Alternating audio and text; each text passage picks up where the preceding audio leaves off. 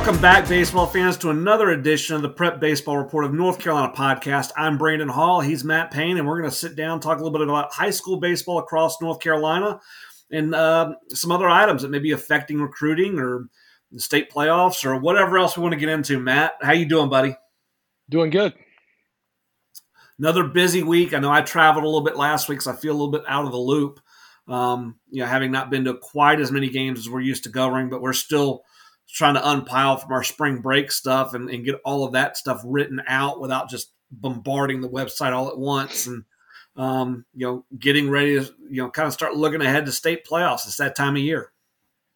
Yep. Conference tournaments next week for most conferences. And then looking forward to the day the brackets come out. And I'm sure we'll probably do something with that and be looking at those. And then it's the most exciting time of the year for high school baseball.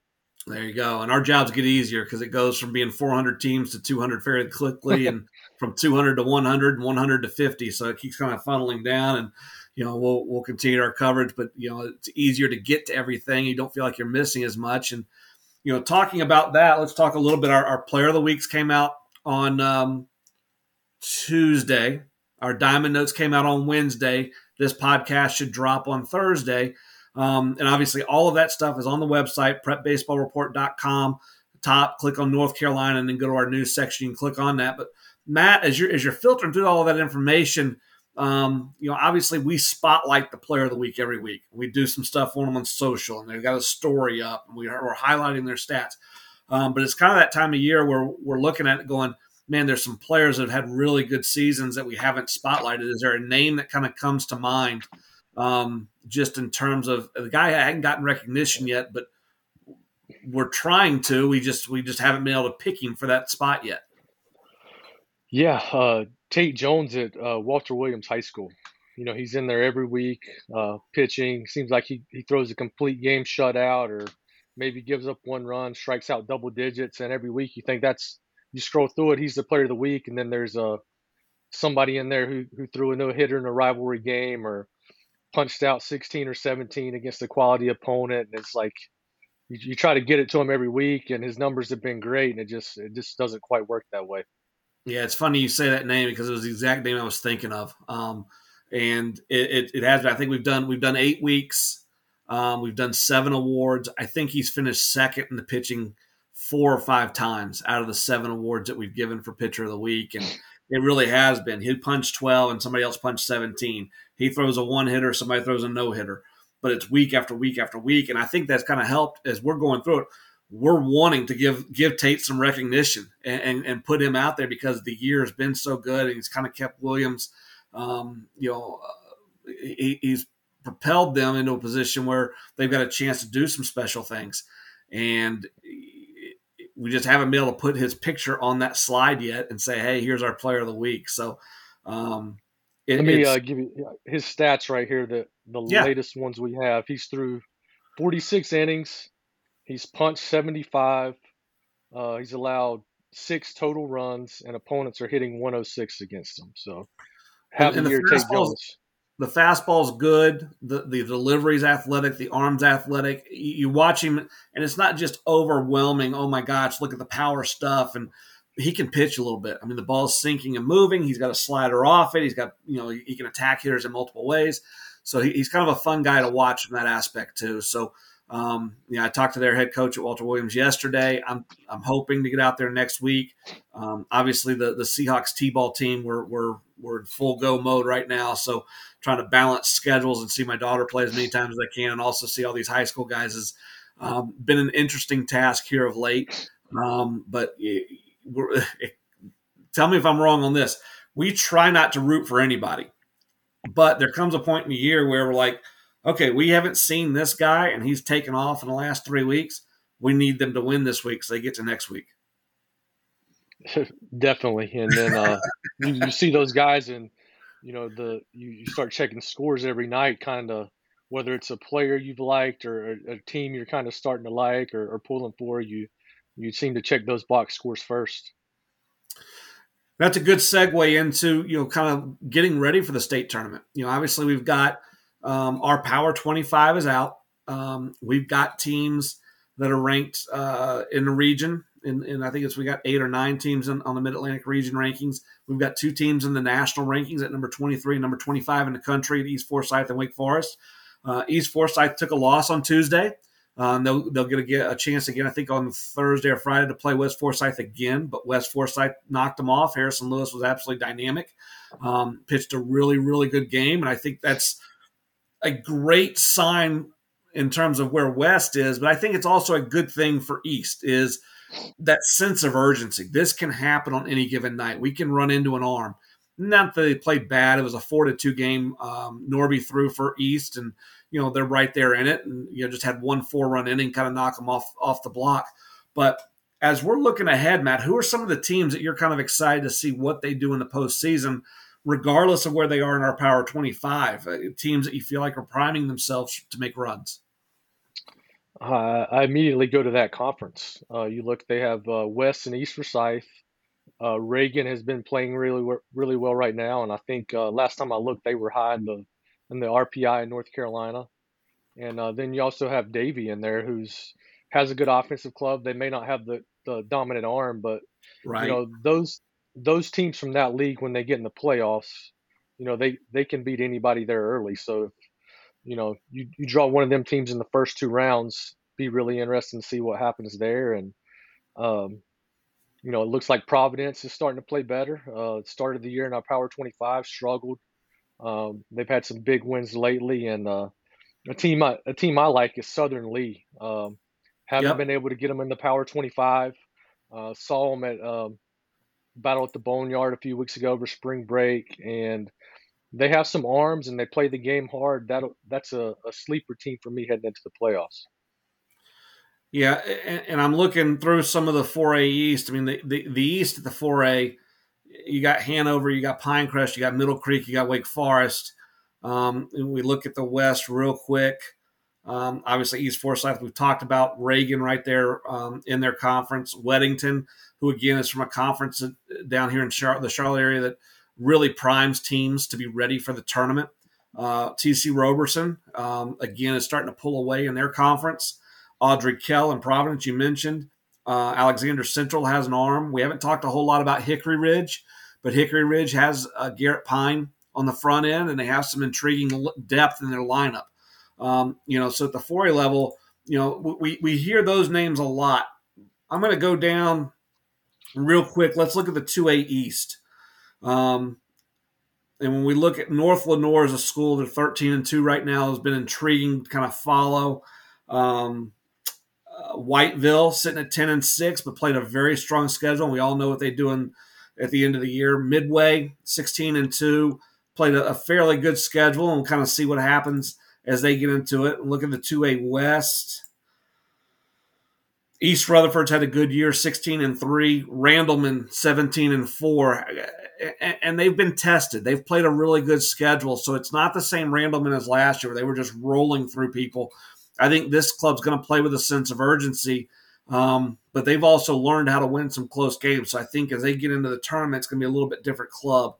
And Matt, I'm going to let you talk a little bit about some of these clubs. I can get back to where I want to be. The 1A is where I kind of wanted to be. Is we don't spend a ton of time on some of these 1A teams. Just smaller schools, smaller regions. Trying to get people to the website and things like that. Maybe not as big a fan base. But Roxborough Community, a team that's made a run each of the last couple of years, they're sitting at 10-3. Voyagers played well, played a decent schedule. North Duplin was kind of a team out of nowhere last year that made a run. They're back at 17-2 this year. And that's on the east side. As we look at the west, Cherryville, 16-4. And they've got a guy on the front end that has won a bunch of games for them. URA Charter is playing very well. They're 11-9, but they've played an extremely tough schedule for a 1A school.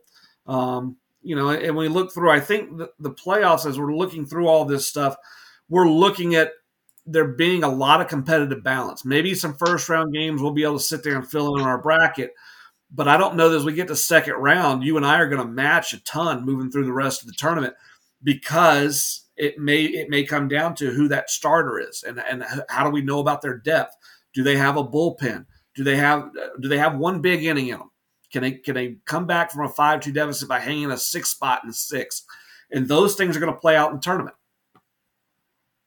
Yeah, a team for me in the 2A West is West Stanley, uh, having a good year. Couple Dropped a arms. couple early, but they do have arms, and they got some thump in that lineup too. And then you have East Surrey with Folger Boaz. Yep. He can beat anybody, and their experience for playing deep in the playoffs. And then you got Moorhead sitting right there in the West with Anderson Nance too. So that'll get interesting there. East Rutherford's having a good year, and um, be a lot of matchups. And I know we talked about the 4A earlier, but you mentioned New Hanover and Hoggard and all those teams in that conference with tops. So I mean, there'll be some teams out of that conference that have lower seeds that you may see in the third or fourth round of the playoffs.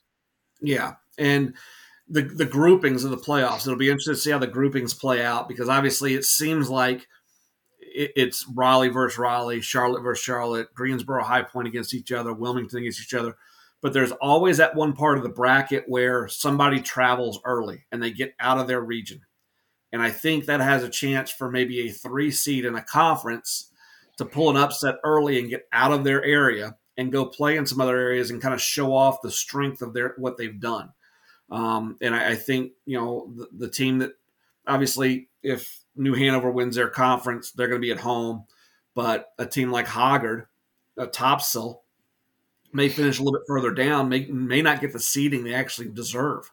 And they go on the road and they play a team they're just better than because of that seeding. And then, boom, they got a chance to take off because now they're kind of in that pocket of that bracket where they're outside of their own area. So, excuse me, And it's would always interesting to see how teams handle that. And then with that team also, how do they handle the road? How do they handle being on the bus? How do they handle getting back to school late, staying engaged in school? Because we know, for whatever reason, baseball players and their academics kind of trend together. When we're playing well, we do well academically, and when we're doing well academically, we play well. And so I think those things can kind of trend together through May as well. Yeah, another interesting place to look is the 3A West. You have the conference that has North Lincoln, who's playing really well right now, East Lincoln, St. Yep. Stephen's, all those guys, playing the same conference. They'll be a good team with a low seed out of that league. Then you have West Henderson with Truett Manuel up in the mountains, gives you a front line arm. And then West Rowan, you've seen a few times this year. Yep. They're hot right now. They swept East Rowan last week, and they may not have a dominant arm, but they do have a little depth in the lineup, and I know Coach Graham will have them guys playing hard.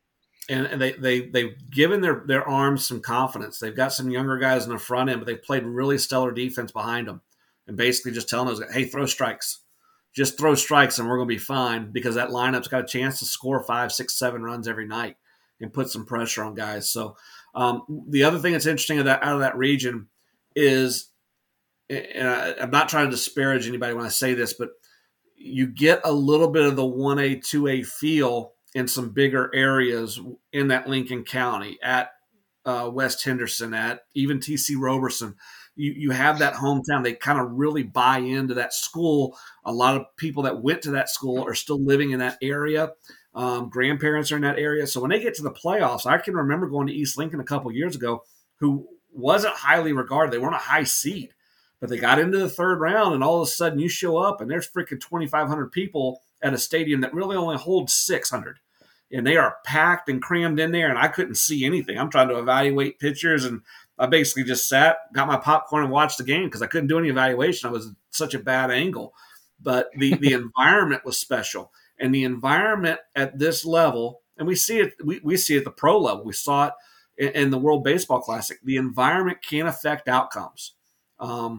Players, I think, at the pro level, at the college level, have a chance to adapt to the environment fairly quickly, but the environment can affect how things are going to happen. One bad inning in a 1-game deal, and you're done. And so if you don't adjust to the crowd and get into your game fairly quickly, boom, you're down 4, you're playing uphill, and you start running out of outs in a big time hurry. Yeah, that's a thing that's exciting for us, is going to some of those places and catching the good atmosphere and some of those big matchups. And there'll be some very intriguing matchups early, and there'll be some teams that we think could possibly win a state title that go down early. Yeah. So always a fun time of year. And, we've seen, I haven't done the count recently, but I know we're up over 220 high schools across the state that we've seen. Ideally we get a chance to see a bunch more here in the next 2 weeks, and then into the playoff season. I think we'll start to see some of the teams we've already seen, because we're trying to follow talent, and typically talent will lead itself through the tournament. So great time of year, but with all the things that we've seen, we're going to get into something a little bit I consider to be fun. Now, this can be taken the wrong way as us attacking people, and I hope it's not taken that way, but things that drive me, things that drive you nuts at games, pet peeves. You're watching, and it's just something that you just want to stop the game. And if I was running practice, I would stop it. If it was an inter squad game, we would just shut it down and get it right. But even as I'm talking about it, I've got more coming to mind, so I'm going to continue to write down some of my pet peeves here. But Matt, we'll let you start. Give me one of your pet peeves in terms of things that you see at games that you're like, okay, this is not right. This probably doesn't affect winning and losing, but bad music. Okay. Creating a little atmosphere there. You go into some of these parks, and it's a big moment for those kids. And you go in some places, and they just have good music, good feel. It's about to be an exciting game, big game. Look at that, and then never fails. Guys going to the plate, and they're going up to hit, and nobody went and got the bat for them. I know we used to do so the hitter has to get out of his routine, and now he's the bat boy before he's getting ready to have the biggest at bat of his career. Yeah, coming up with second, third, chance to win a game, and he's got to go find the bat that's over near the other team's dugout, throw it back, jog back to the box, and then get ready to hit. So I'm going to start. And again, so it's interesting how we start, because you can tell our backgrounds a little bit. But I'm going to start with defensive positioning. Oh, it's just take a piece of paper. If you're a fan of high school baseball, take a piece of paper and draw the field. Okay, draw the bases. You don't have to be an artist, but then draw the outfield like your foul territory, and kind of mark on the paper how much foul territory there is, and then watch the left fielder and the right fielder. They will split the distance in about 80% of games we go see between the foul territory and the center fielder. And so where they should be is, if I'm the right fielder, I should be on the line created between third and second base. Just extend that line all the way out. That's straight up. First base to second base, my left fielder, that's straight up. And so, because the game's played in the middle, you see guys start to shift because they want to be in between the shortstop or second baseman, or the shortstop or third baseman, or the second baseman and first baseman, or they want to cover, just feel like they've got everything covered in foul territory. Foul balls don't hurt you. Foul balls fine. But when singles fall, when a ball is hit in the air for 5 seconds and we don't get anywhere close to it and ends up being a double, that's a problem. And now we're looking at the pitcher going, man, he's got to be better than that. No, he just got a fly ball. That should be an out. We should have been positioned better.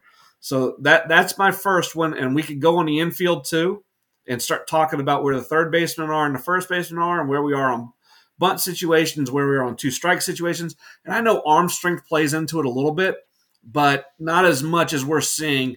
And I used to mark this stuff down and kind of keep track, but you would see hundreds of hits a year because of positioning. And if we just be positioned differently, maybe we'd give up a hit here or a double there. But the positioning does affect games. And we really do see, when we get in the state playoffs, teams that position their players better win games, especially one-run games. Matt, you got a second one for me? No, you see a lot of teams defending foul territory. We see that all the time.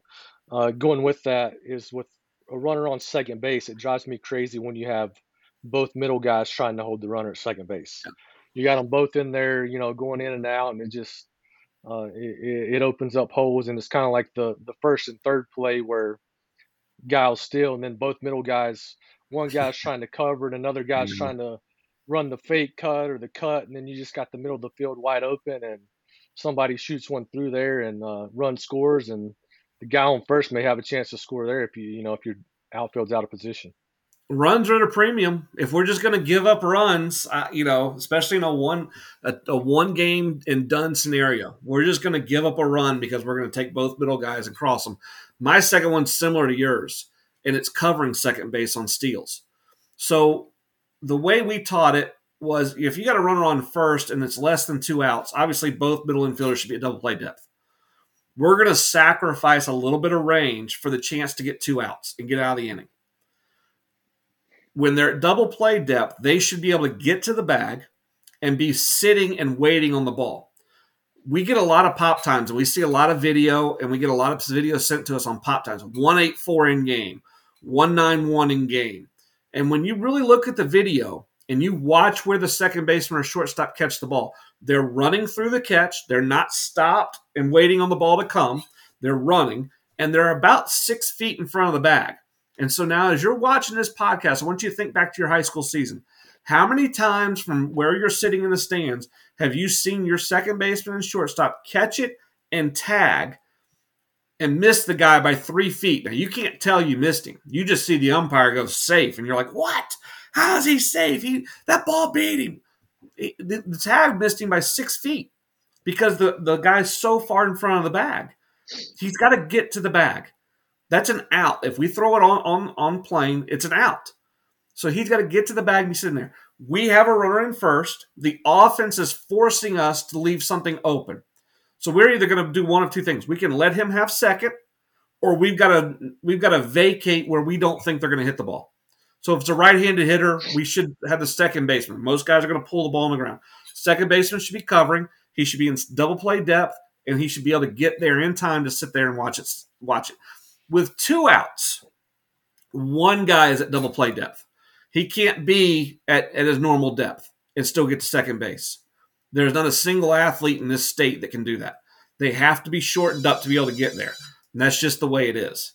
So I'm watching that. And when you're watching the game and thinking about that, if I'm an offensive coach and I see both guys back, immediately I'm thinking second base is ours. There's nothing they can do if I have a decent jump and even an average runner where they're going to throw me out because they're not going to be on time to the bag. Yeah, I saw it a couple of times last night. Middle guys late to the bag, really late. Going with that base running, guys not moving up on dirt balls, and then you watch some base runners. There's some bad secondary leads out there where guys don't really get an aggressive secondary. Balls hit down the line. Balls hit down the line, and you think the guy had a chance to score, but bad secondary, and that. In those high school games, if you can get a guy in scoring position quick, it changes how guys are pitched. It gives you a chance to add another run, and runs are at a premium this time of year. Base running equals runs, and it's not just running hard. It's the turns and the angles. When do we go first to third? When do we press first to third? If we haven't been pressing first to third on singles throughout the entire high school season, and then we're going to do it in the state playoffs, we're going to get somebody thrown out because they don't know how to go to first to third. But now that run it's a 6th inning and we're down 1 and there's 1 out and we're going to get to third base and this guy hasn't gone first to third all year. He just shuts it down about halfway to second. Now he's going to press it. He's going to get thrown out. The other thing off of that drives me absolutely insane, and this is my background because this was something that was instilled in me at a younger age and then hammered in at the college level with the guys that I coached with and played for, is the third base coach. And again, we're not attacking anybody. So don't take this to, oh my gosh, they saw us play. He's talking about. I'm not talking about any one coach. You coached third for a while, didn't you? Yeah. Okay. Enjoyed it. Runner on first. He's going to have a decision to make on a ball behind him. So he gets a secondary ball hit down the first base line, and maybe it's going to be hit behind him, and he's already in the 4-hole. Where are you positioned so that he can see you as he's getting to second base? Nobody's ahead of him. I'm trying to get towards the left field to get him a view when he's coming around second. You're down the line. So he's coming at you, and his head turn isn't cranked. He's running to second, and it's just a quick peek, but you're not a full 90-degree turn. He can see you. And that's the ball that he needs help with. Anything in front of him, base runners should be able to go on their own and see it. Now let's say you have runners on first and second. And is that what I want? Nope, let's go runner on first. Runner on first, ball hit down the first base line into the corner. So you're going to go down to left field. Obviously he's coming. So you're waving him. Now, where do you have to go? Because you've got to make a decision on the first base runner to get whether or not he's going to score. Yeah, I'm getting down the line close to home plate to Yep. help him out, and then So you've got to go if you're 60 to 90 feet, right? yep, get Okay. down, Now, and that way I can stop him as late as possible if I need to. okay, let's say you score him. Okay. You make a decision, Yep. bang, we're going to roll him through. Now you have the batter runner. Now where do you have to get to? You got to get back up and You got to get get all once the you way back release down that the guy line. scoring, you got to get back up to give him a read or help him with the slide or whatever. So you can be pretty active over there, trying to see everything, and depending on the park, seeing balls in the corner, you can lose visualization Right. and then I think also doing that in inner squad so base runners get used to where you're going to be and how you do it and And I've what's your seen guys be terminology? successful at it. Yeah, yeah, or if they can even hear you or what your signals are. So 2 points on that. One, we played against Rice when I was at Charlotte, and Wayne Graham coached third. He was 136 years old. I mean, it. We put a watch on him going to the mound. I know he was taking his time, but he couldn't have gone much faster. And from their dugout to the mound was 2 minutes and 25 seconds. But he coached third, and he, at his age, he got past third base and he got up the line. Now, he was positioning himself pre pitch. So when the ball was hit, he wasn't having to move. He was already in the right spot pre pitch. So he would have to move here or there. But he got to the right spot. When he couldn't, a couple years later, he was in the dugout. Okay. So that's the first thing. The second thing is if you do this right, you have a chance to steal some runs because for us when we played at Wilmington, we played at Wilmington. It was instilled. Our third base coach there did a great job. Coach Wilkins is now the AD. Was it Barton? He's in South Carolina now. But anyway, there was no verbal, and so everything was handsets because we're going to play in an environment. We're going to play in front of 8,000 people. You're not going to hear him anyway, so it's no verbal. And his deal was if he's running at you and his hands are up, that's the stop sign. He's gonna physically go at you and the hands are up. So he's gonna be early enough with his stop sign that he can move towards the runner and stop him. But the other thing that he would do at times on bang bang plays at the plate, especially from left field, where the third baseman's the cut, is he would be rolling the guy home, and then as the guy passed him, he would start to run past the runner. So as soon as he got past the runner, then his hands would go up and he would be yelling, stop, stop, stop, stop, stop. He would get cuts. The third baseman would cut it and start diving towards the bag. And then now we bang bang plays at home, there's not even a play. And so you get base runners used to what you're going to do. You can steal runs. You can make close plays, non-plays. You can have your runner that scores first to home and get your batter runner to third base without a play because they don't hesitate. They know exactly where you're going to be and they're full speed all the way. They're never looking to see what's happening, especially with that ball behind them. So Yeah, that and those was third base, those guys are reading the throw into the cutoff man too, and a lot of guys who are locked in. If you see that the relay guy's going to have to move his feet one way or another, you can really push it and steal a run because even if he catches that ball, he's not in a good throwing position to throw one to the plate, and you can still run right there. so I coach. This gets me to my next one, which was cuts and relays, and the positioning on cuts and relays. And it can be very specific, but we're always throwing ahead of runners. We're always positioned to the lead runner. Where you're supposed to be a ball down the third baseline. You should not line up in a straight line. You should actually be in fair territory. Even if it angles the throw a little bit, we should be in fair territory because where's the runner going to be? He's going to be in foul territory. And if we're in foul territory, we're angling the throw through him. So we've got to get back so our catcher has a chance. But the one that always gets me, and I watch it every single day with infield, outfield. I coached at the college level for almost 20 years.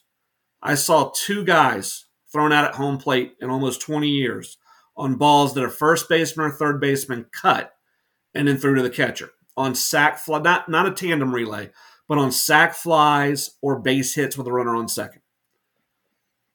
Do you remember anybody in your time being thrown out at the plate from second base on a single when a ball was cut by the first baseman or third baseman?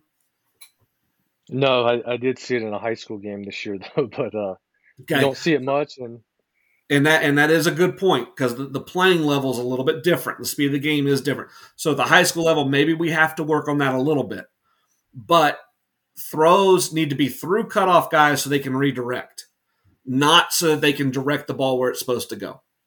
So that means the cutoff guy needs to be in line with where the ball's going, and then the cutoff guy needs to be working to redirect the ball to get the backside runner. But we see it time after time after time, and I've got 7 or 8 what would have been bang plays at the plate this year, where the first baseman or third baseman cut it and relayed it. If they had just let it go through, probably a short hop for the catcher, and it would have been a great play for him to pick through and tag, but they have no shot when they cut it.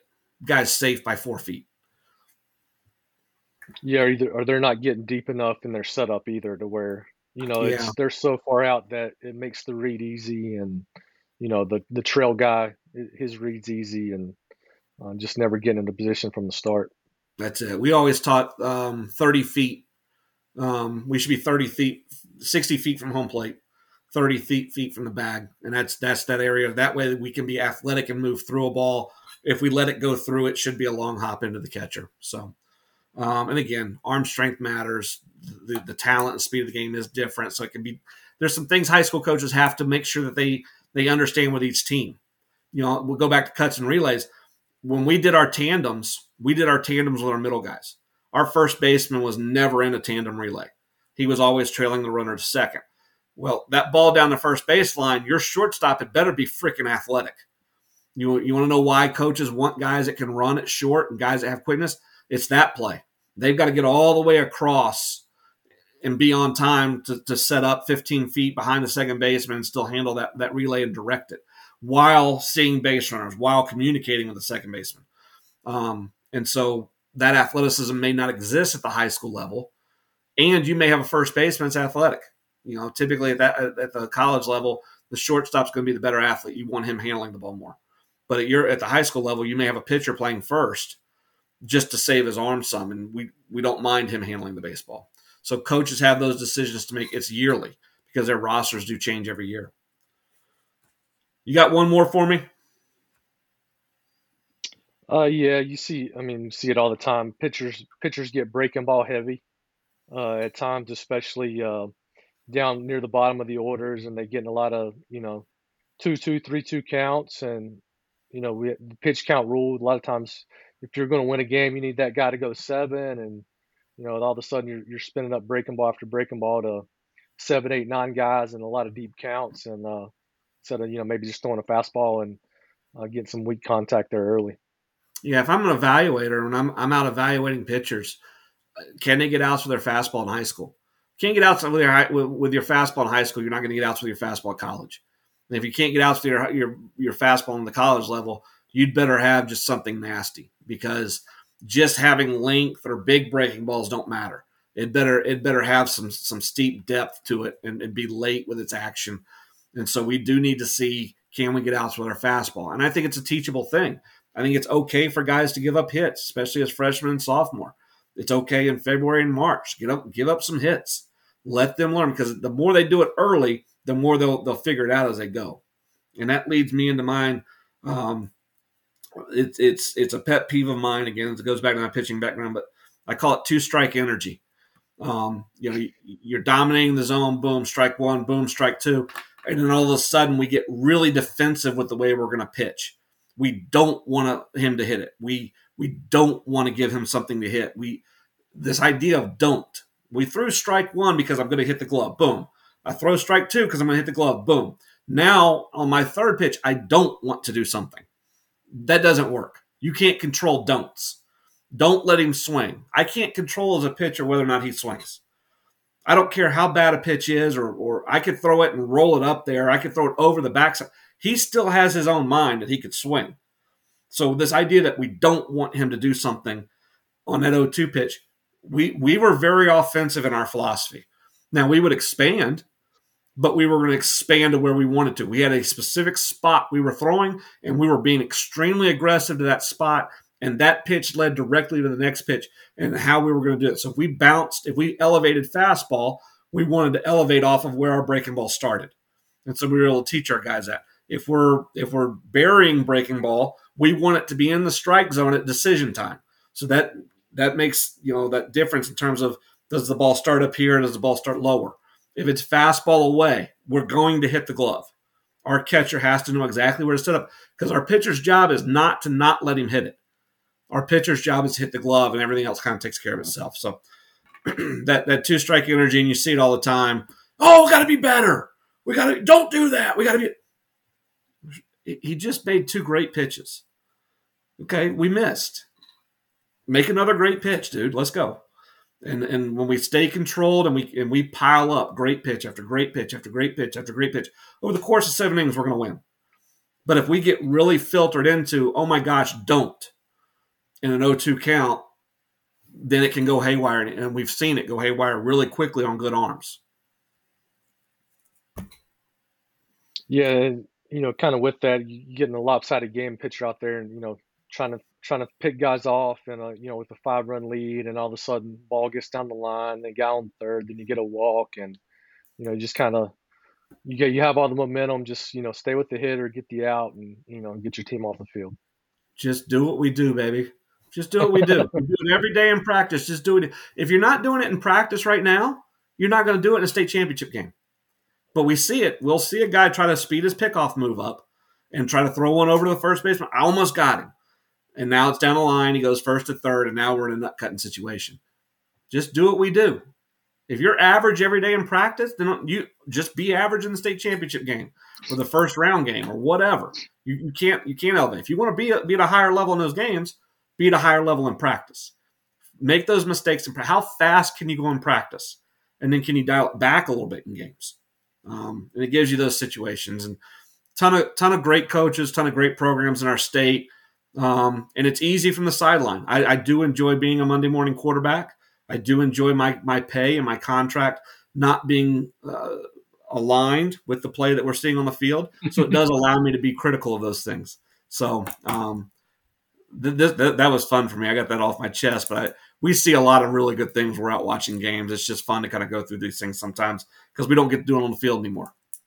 Yep, and you see the frustration in the coaches' faces when they've worked on it in practice and coached it, and then the mistake still happens. You're like, we've been doing that for 2 months now, and it still happens. And we've It both been there does. before, It we does. get that.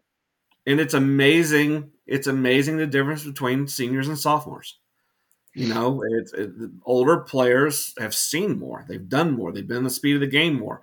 Being older matters as long as they're still engaged. And I think with most of the teams that we've followed this year, especially the ones that we've had in our Power 25, their senior classes have done a really good job of staying engaged. We haven't started looking forward to their college deal. I know where I was this past weekend, I think we saw like 6 schools' proms come through the different ballrooms. So it's kind of prom season and some of that. So there's still some things that those seniors have to get through and stay engaged with as their season comes. But I think if you're having a good year at this point and you've played well after spring break, now you can really start to set that goal of how deep can we go in the state tournament. And you can see the teams that are having fun playing together versus some of the teams that maybe are a little uptight or feel some pressure, and that definitely makes a big difference in the playoffs. Absolutely. And we see it every year. Just get that first win, and then it can kind of calm down. But getting that first win, and I got a specific team in 1994 as that I point to every year. But that first one's a tough one. You get that first one, and then you can kind of relax into your mode and get used to the tournament play. So let's move forward. We talked last week about the new NCAA contact rule, which today is the 26th. Contact's done. If you're not a junior or senior, you should not be talking to college coaches. If you call them, they should be very, very direct. Appreciate your phone call. Not allowed to speak with you. We'll be able to August 1st prior to your junior year. Click. Not being able to set up phone calls through travel teams or through PBR or anything like that anymore. But we did see kind of a phenomenon over the last 2 weeks, Matt. Give me a little bit lay of the land. What did you see as we're following some of these younger players as coaches were getting ready for this rule change? Felt like summertime. You scroll through Twitter and 25's committing, 26 is committing, and even a 2028 here in That's North right. Carolina committing. So it was very interesting. A lot of conversations with people on that, and the verdict's out. if it'll change or if it slows down for a couple weeks and then we hit summertime and it picks back up.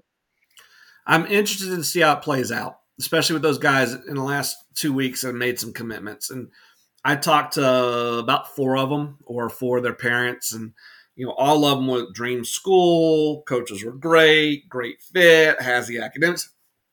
So I'm getting ready to make a broad statement, and it's not directed at anyone because every single individual's recruiting process is different.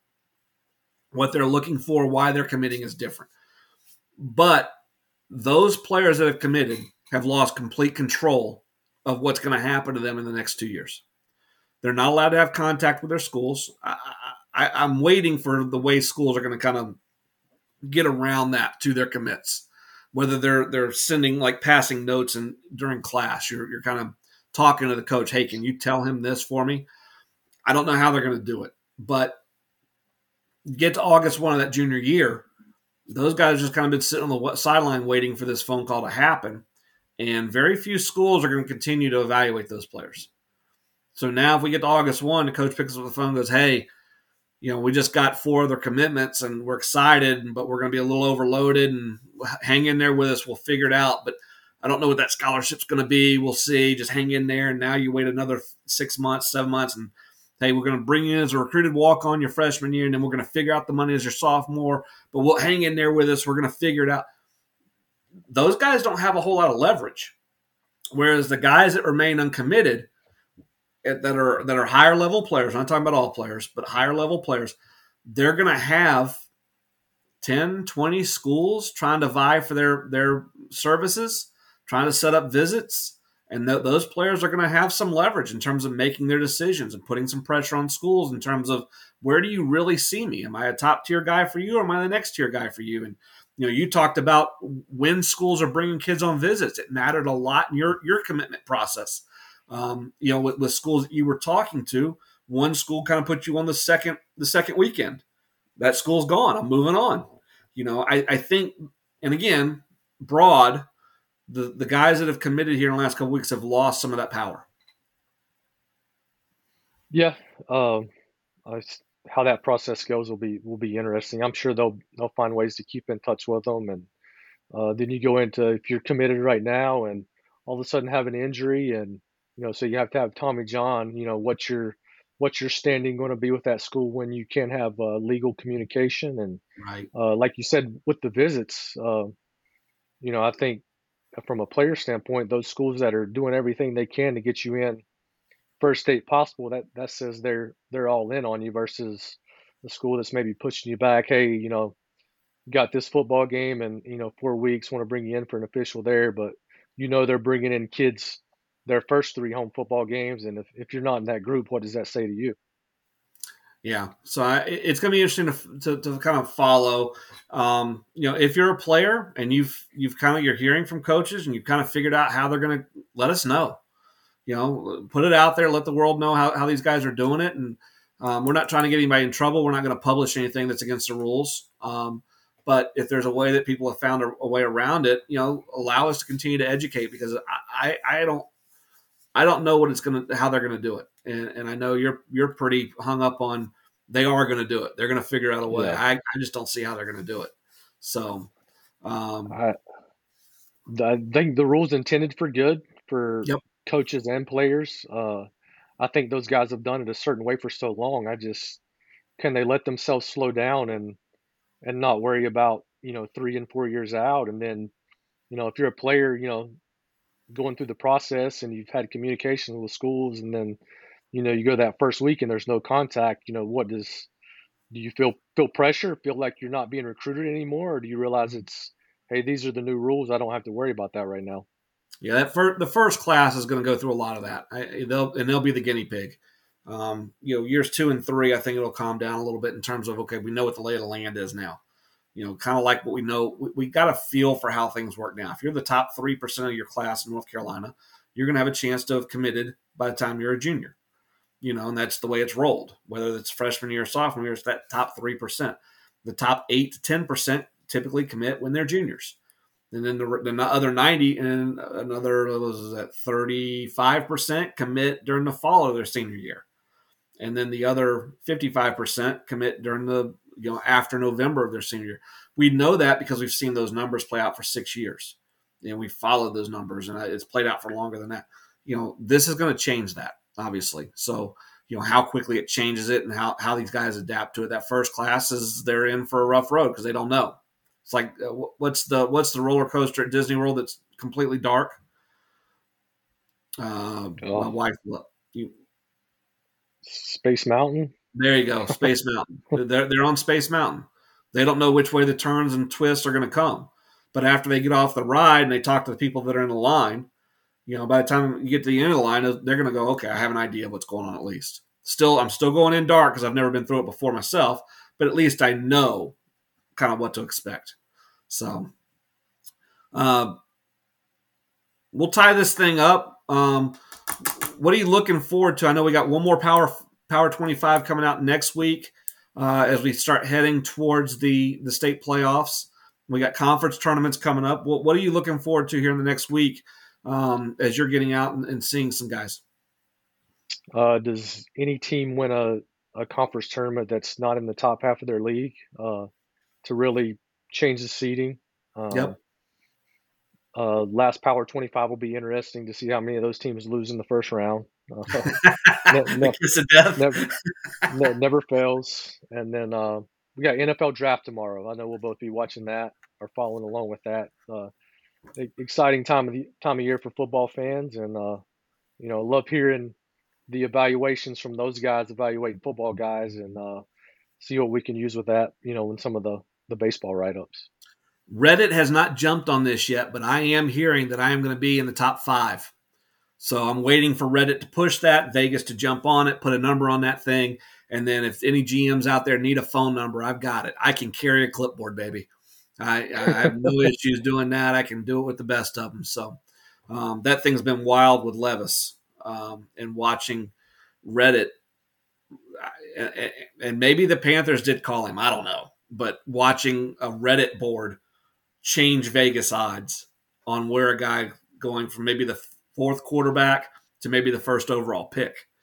That's been incredible. So, even, and it's something, we can step back and look at baseball deals like that a little bit too, where a guy gets hot and Matt Payne goes in and watches him.